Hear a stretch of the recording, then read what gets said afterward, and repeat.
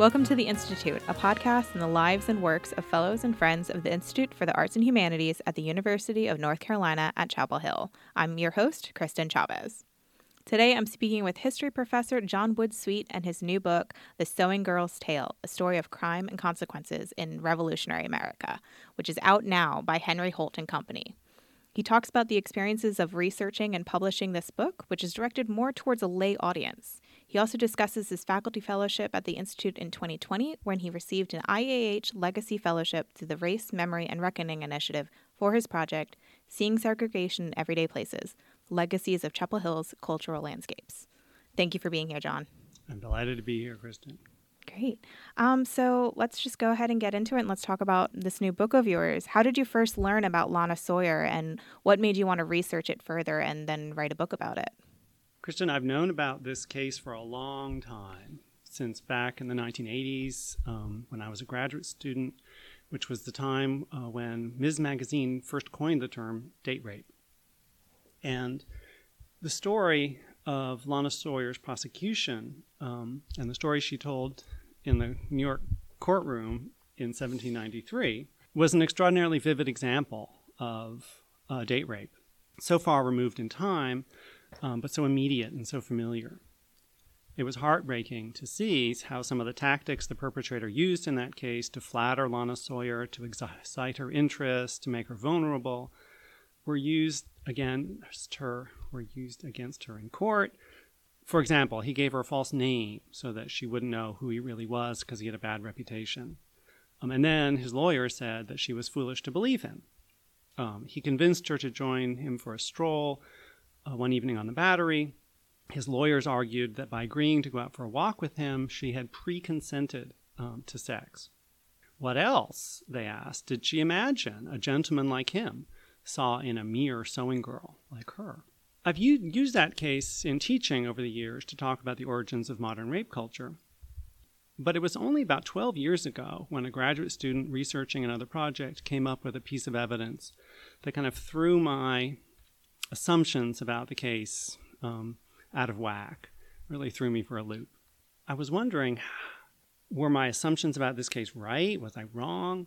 And so that was when I began really researching the story. And the more I researched it and the more I found out, the more surprising it became and the more strange events kept developing. And that's when I began thinking that this was a project I really wanted to devote myself and a story that I really wanted to tell. In reading this book, and as you mentioned, in the way that it can relate to modern modern rape culture, how do you kind of see how this is resonant today? Because there are some issues, like you mentioned, the tactics that her rapist had used, how that relates to and resonates from revolutionary America to modern times. First, I think there's a lot in our national politics and legal system at the moment that reminds us of the importance of understanding and remembering women's history in America. Lana Sawyer's story shows the importance of our modern distinction between the fear of stranger danger and the realities of acquaintance rape. And I think that's a distinction that this case helped to create. Her story opens with her walking down Broadway. She's harassed by a group of foreign men, but a seemingly gallant gentleman steps in to rescue her. He insinuates himself into her confidence, entices her out on a date. Only when it's too late does she realize that her fine new beau, as he was called at one point during the trial, was the real danger, not the strangers on the street. Today it's much the same. Our fear of strangers helps disguise the fact that most sexual assaults are perpetrated by acquaintances: a cousin, a boss, a fellow student, a teacher, some guy at a party. During the rape trial, the defense lawyers seized on earlier legal commentaries and exaggerated their implications. Their goal was to do two things. First, to redefine rape in terms of physical violence rather than consent. And second, to convince the jury that Lana Sawyer wasn't somebody who mattered. The result was to characterize real, so-called real, air quotes, real or stranger rape as a violent surprise assault perpetrated by men of lower standing, which is a cultural script that was powerfully weaponized over the course of American history by white supremacists, in particular against black men. Conversely, whatever an acquaintance might do, whatever a date like Henry Bedloe might do, couldn't be rape. In such scenarios, the means of coercion involve so much more than physical force. Assailants target victims, misdirect and isolate them to render them vulnerable, leverage their social authority, and exploit their victims' confusion, fear, and sexual shame. So victims typically don't report such crimes, in part because they have been rendered agonizingly difficult to prosecute. I think Lana Sawyer's story shows how this bifurcation of stranger and acquaintance rape came into being and why it still matters. Your other books, such as The Body's Politic, Negotiating Race in the American North, 1730 through 1830, and Envisioning an English Empire, Jamestown and the Making of the North Atlantic World, are academic titles and published at university presses. The Sewing Girl's Tale, on the other hand, is written a little more like a narrative. Why did you make that choice and choose to pursue a more trade route or for a more popular lay audience? In part, I decided to write this book as a narrative about 10 years ago because I didn't know how to do it.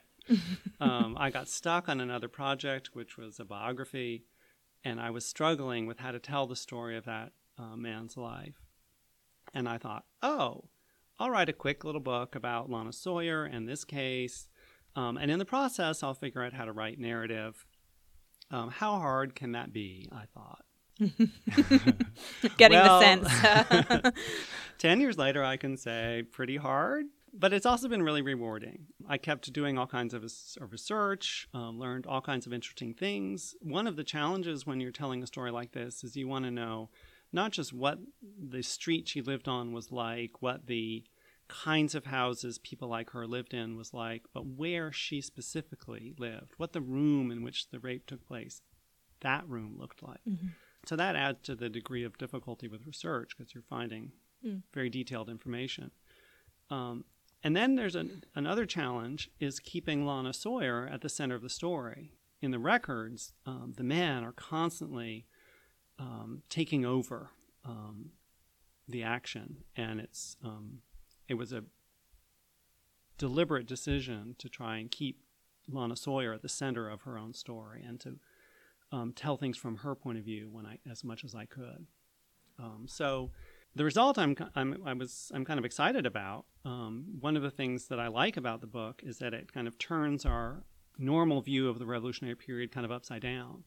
We typically think of the Revolutionary period in terms of founding fathers, like Alexander Hamilton. And this is a story in which Hamilton appears not as the central figure, not as the protagonist, not as the hero, but as a bit player, as an attorney who's hired to do work. And he looks different when you see him from that point of view. Mm-hmm. It's about adding the context within history. Yeah, it's filling in a broader picture of what life in Revolutionary America was like and what the struggles during the Constitution period and the period after the Constitution was ratified were all about, which I think many Americans forget, that this was a period that was in some ways more radical. Certainly there were strong feminist voices that came up after this trial discussing this case. And there was also a lot of backlash in this period. How did writing and going through the editing and publishing process differ with The Sewing Girl's Tale versus your other publications? Some aspects of producing a book for a trade press were completely different from anything I had experienced with a university press. With an academic publisher, you generally approach the acquisitions editor directly. You say to whoever it is at UNC Press, for example, I've got this great project. Are you interested? And they say, of course, or whatever. But to enter the world of trade publishing, you need to start out with an agent. And that's a big barrier to entry. So you need to first find the agent, then convince them that the project is worth their while. And then the agent develops a strategy for placing the book with a press. So there's a lot of more intermediaries and gatekeepers in this process. And the other thing that's significant about a trade project is you've got to convince people along the way that there's money in it. Unlike a university press, which has a really important and crucial role in academic life, the goal of commercial publishers is to make money. So in this case, I had a great agent who actually had a very long background in university publishing. His previous editor-in-chief of Yale University Press. So he appreciated the history aspect of this project. But this book got auctioned off over a period of 2 weeks, and I was like, oh my God, he's going to sell me to the wrong person. Or no one's going to want it. It's too boring for the trade people, too commercial for the academic presses. So I was very grateful and pleased when things ended up with Holt, which I think was a good match. Nice. Do you see yourself, I guess this is maybe getting ahead of ourselves right now, but do you see yourself potentially doing another book like this, pursuing the commercial route? There's some aspects of the trade process that I really like. I think for me, the most important thing is the opportunity to address a bigger audience than you normally would have. So they were just telling me the print run figures for the hardcover in the world of this podcast has just come out. They were just sharing with me the print run numbers, which, are 20 times higher than I have had with excellent university presses. So they're planning for this book to reach many more hands. That's exciting. And that's exciting when you work on a project for so long. Yeah. It's exciting to think that this will be part of a national discussion. Absolutely. You mentioned before that within your research, you dove into what Lana's life was like, the details of her home and where she lived. Can you share more about your writing choices around that sort of thing, or paraphrasing suggested thoughts or things that don't necessarily have historical documentation to really make that world feel real, because it was? Can you share about that and maybe those writing choices and of things that may have been tweaked or added for creative license and just readability? Part of what excited me about this project was the opportunity to explore the momentous period of the American Revolution, not through the ideas of some founding father, but through the eyes of an ordinary New Yorker, a 17-year-old, a seamstress, a woman named Lana Sawyer. Today, most people have never heard of her. And if she hadn't responded to a sexual assault in a really unusual way, she might have left basically no trace at all in the historical record. For historians, accessing the perspectives of ordinary people, working people, women, youths, is notoriously difficult. It takes a lot of perseverance, a lot of patience, a lot of luck. But I've spent my entire career trying to tell stories that people used to say could not be told.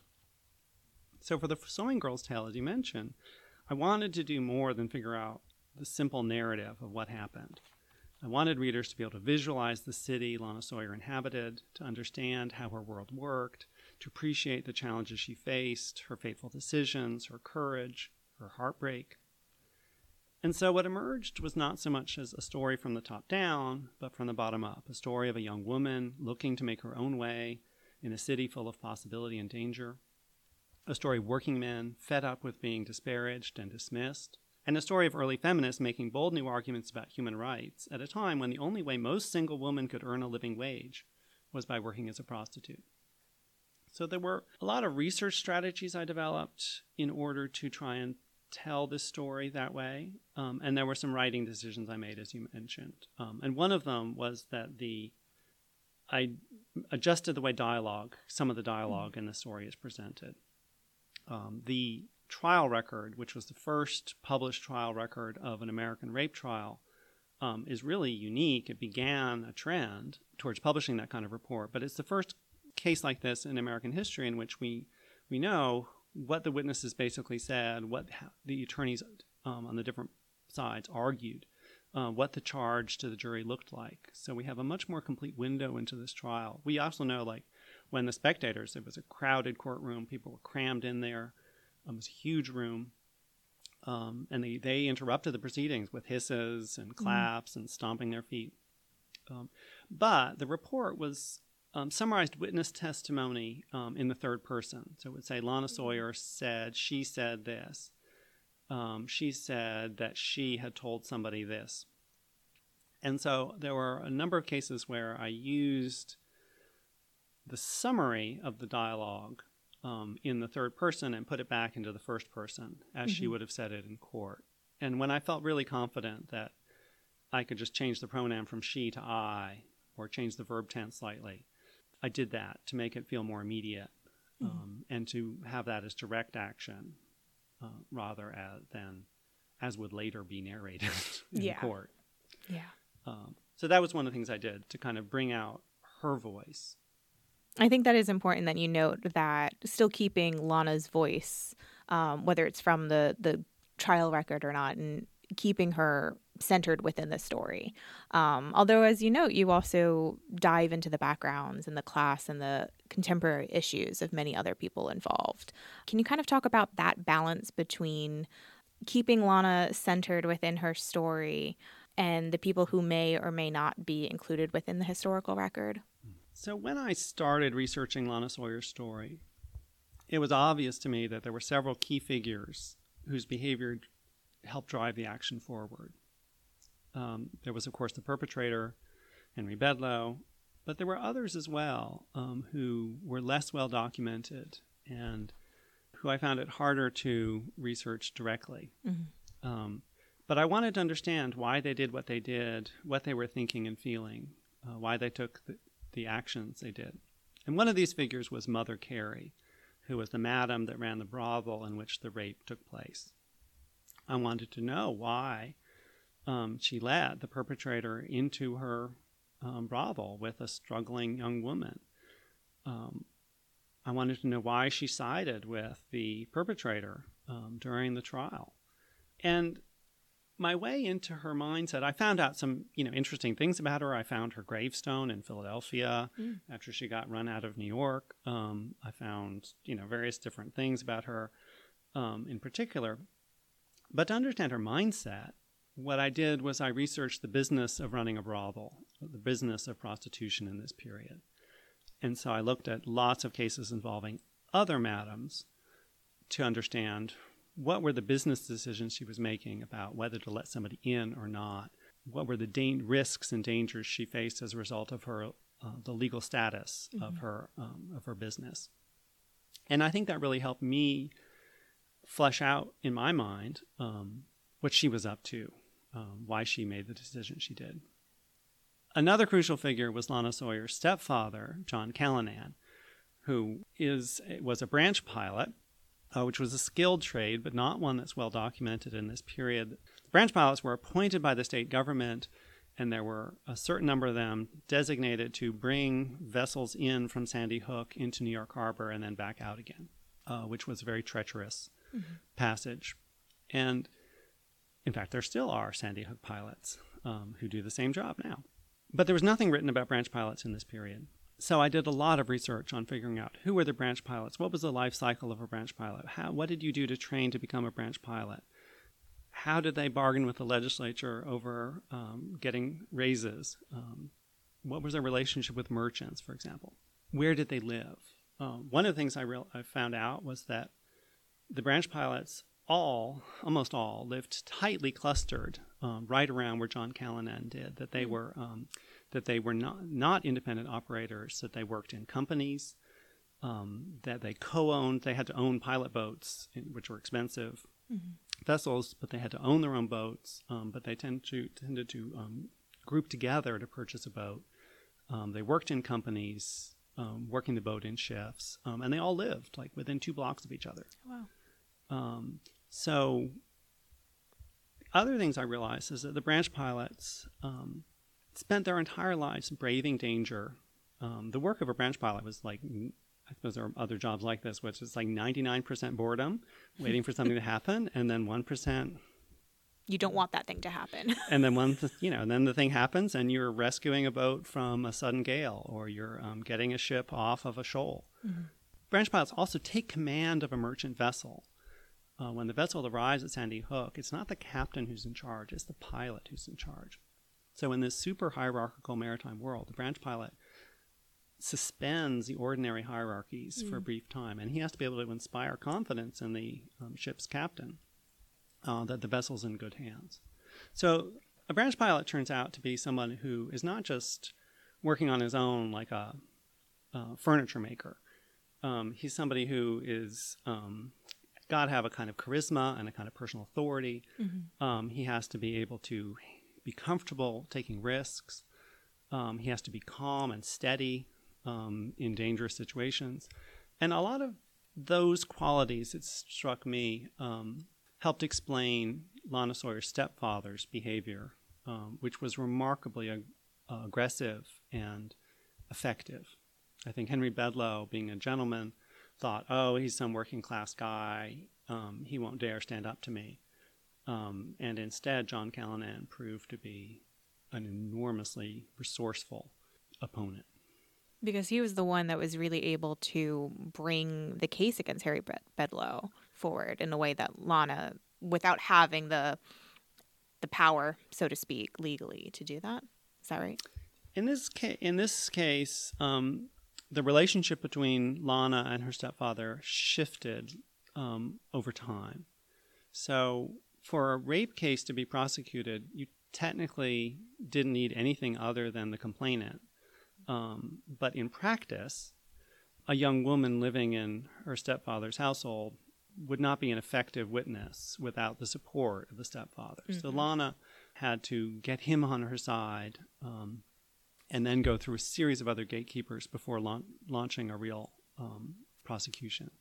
Later on, when the story turns to civil court, Lana had no standing. Mm-hmm. And because of the crazy patriarchal, bizarre rules of seduction suits, only the stepfather had the right to be the plaintiff, to claim that he was damaged, mm-hmm. Whereas it was obvious that she was the real victim. Yeah. Well, what's remarkable about the seduction suit is that although the legal pretext was completely hallucinatory, it worked. That's incredible. So 2 different juries in the same courtroom, almost exactly a year apart, came to very different conclusions. Wow. Which is something you see today in a lot of cases involving sexual assault against celebrities and in mm-hmm. civil court rather than criminal court, like Bill Cosby, for example, or Prince Andrew.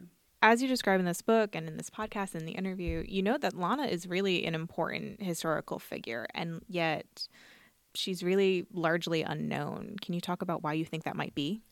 I think there's several reasons. First, in American history, working class heroes like Lana Sawyer are rarely remembered. To me, what's most extraordinary about her story is that we can recover as much of it as we can.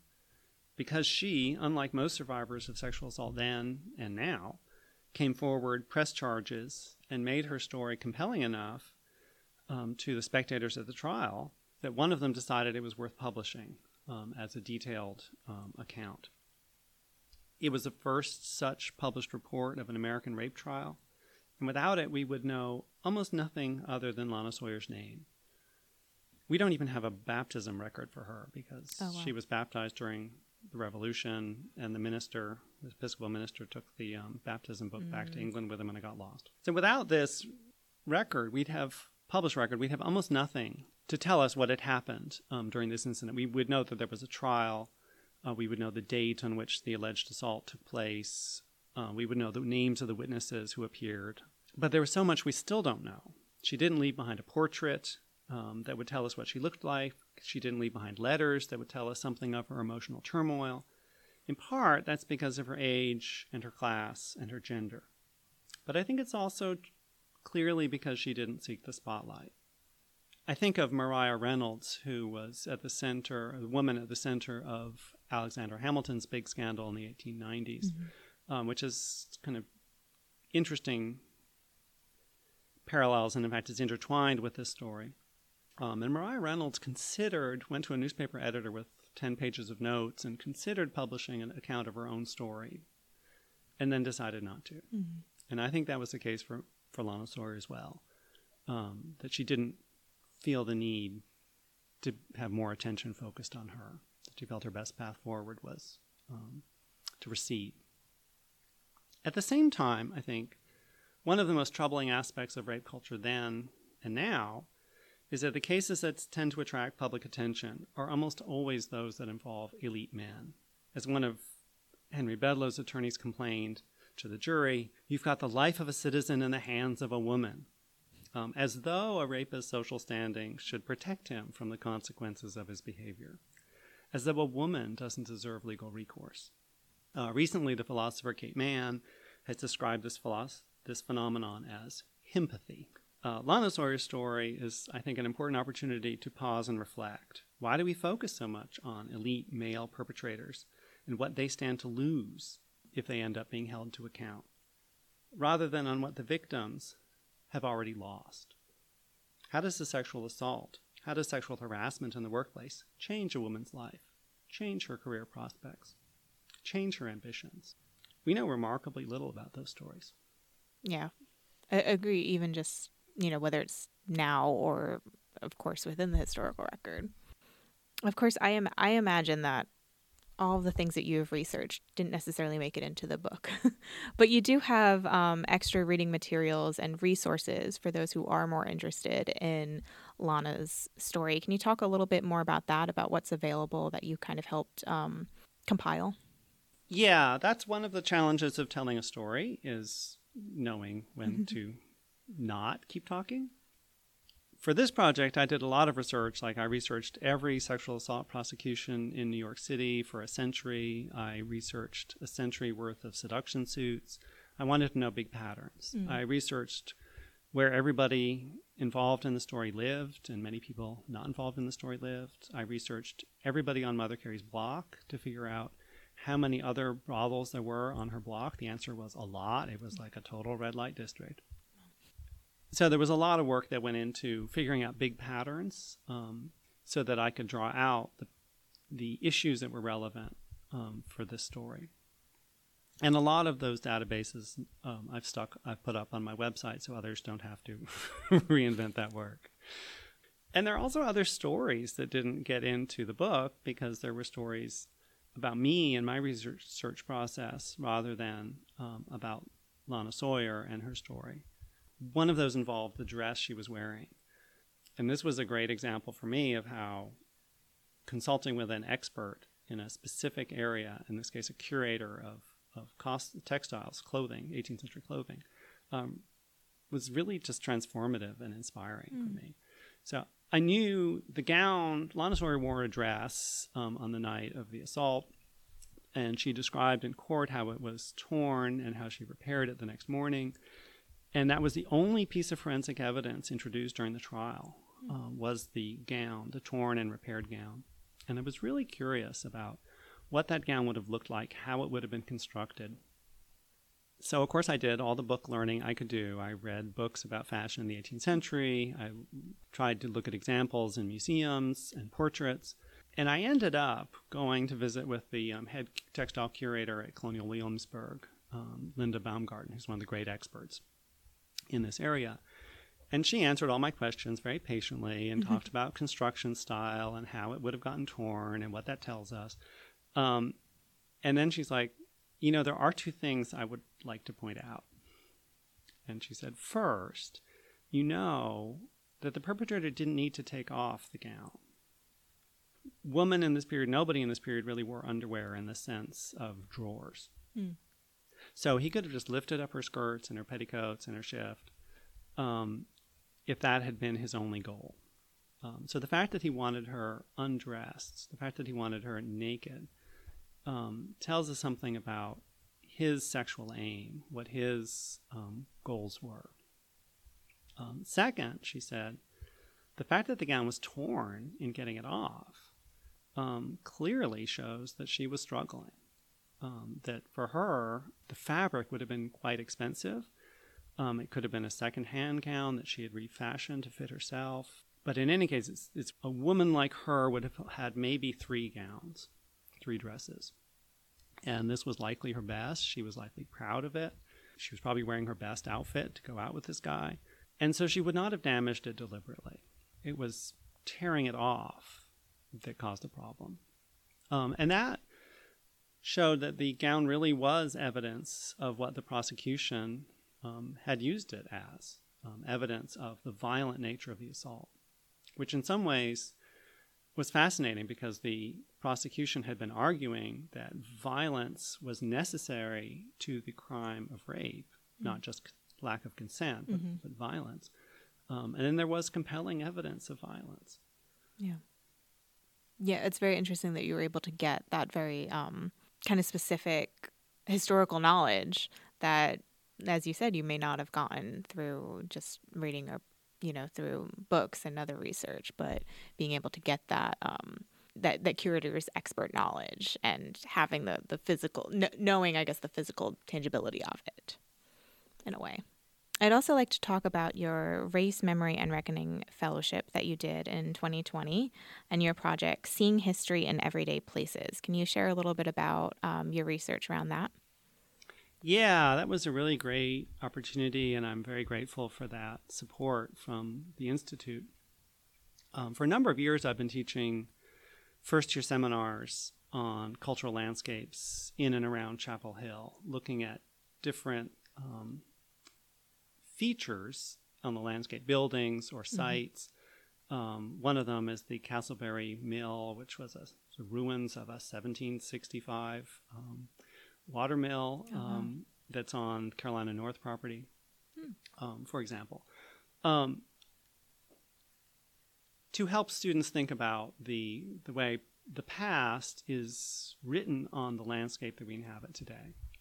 And in recent years, I've gotten more and more interested the students have gotten really interested in the development of racial segregation in Chapel Hill, the emergence of separate black and white neighborhoods after the end of slavery. Obviously, during the period of slavery in North Carolina, most people of color were enslaved, and they lived with their enslavers. It was after the Civil War, after people of color became free, that they moved out of white households largely and bought their own property. And here, the neighborhood that we call nowadays North Side is actually the survivor of a number of distinct black neighborhoods, mostly in the northwestern part of town. One of the things we've been working on recently has been trying to better document the surviving historic structures from the early 20th century black neighborhoods in Chapel Hill. Most of the residential areas around campus are part of local historic districts designated by the town and the state and the federal government. So Franklin Rosemary, Gimgool, Macaulay Cameron. But the historic preservation movement historically has been quite racist. And so the only big sector left out of the historic districts system around downtown Chapel Hill has been the areas that were historically black. And so one of the projects I've been doing is a website called historicchapelhill.org, in which we've been both loading information, making available architectural survey reports that have previously been done for the official historic districts around town. But also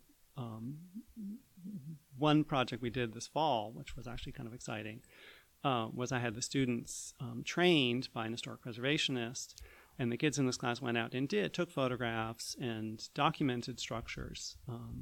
So in order to produce kind of parallel documentation and a more even representation of the town's architectural legacy. That's interesting and really fascinating. I look forward to learning more about that. I feel like I'm recognizing a bit of a pattern within your work and your research in kind of telling the stories of those who had not been told before. Can you kind of share a little bit about what interests you within that research, or why you kind of decide to focus in that realm, if that makes sense? You're right. From the start of my interest in going to graduate school, I was interested in telling stories that aren't widely known. One of the things that really excited me about working on historic North Side was a project students did a couple years ago, transcribing and mapping the 1930 census for that area.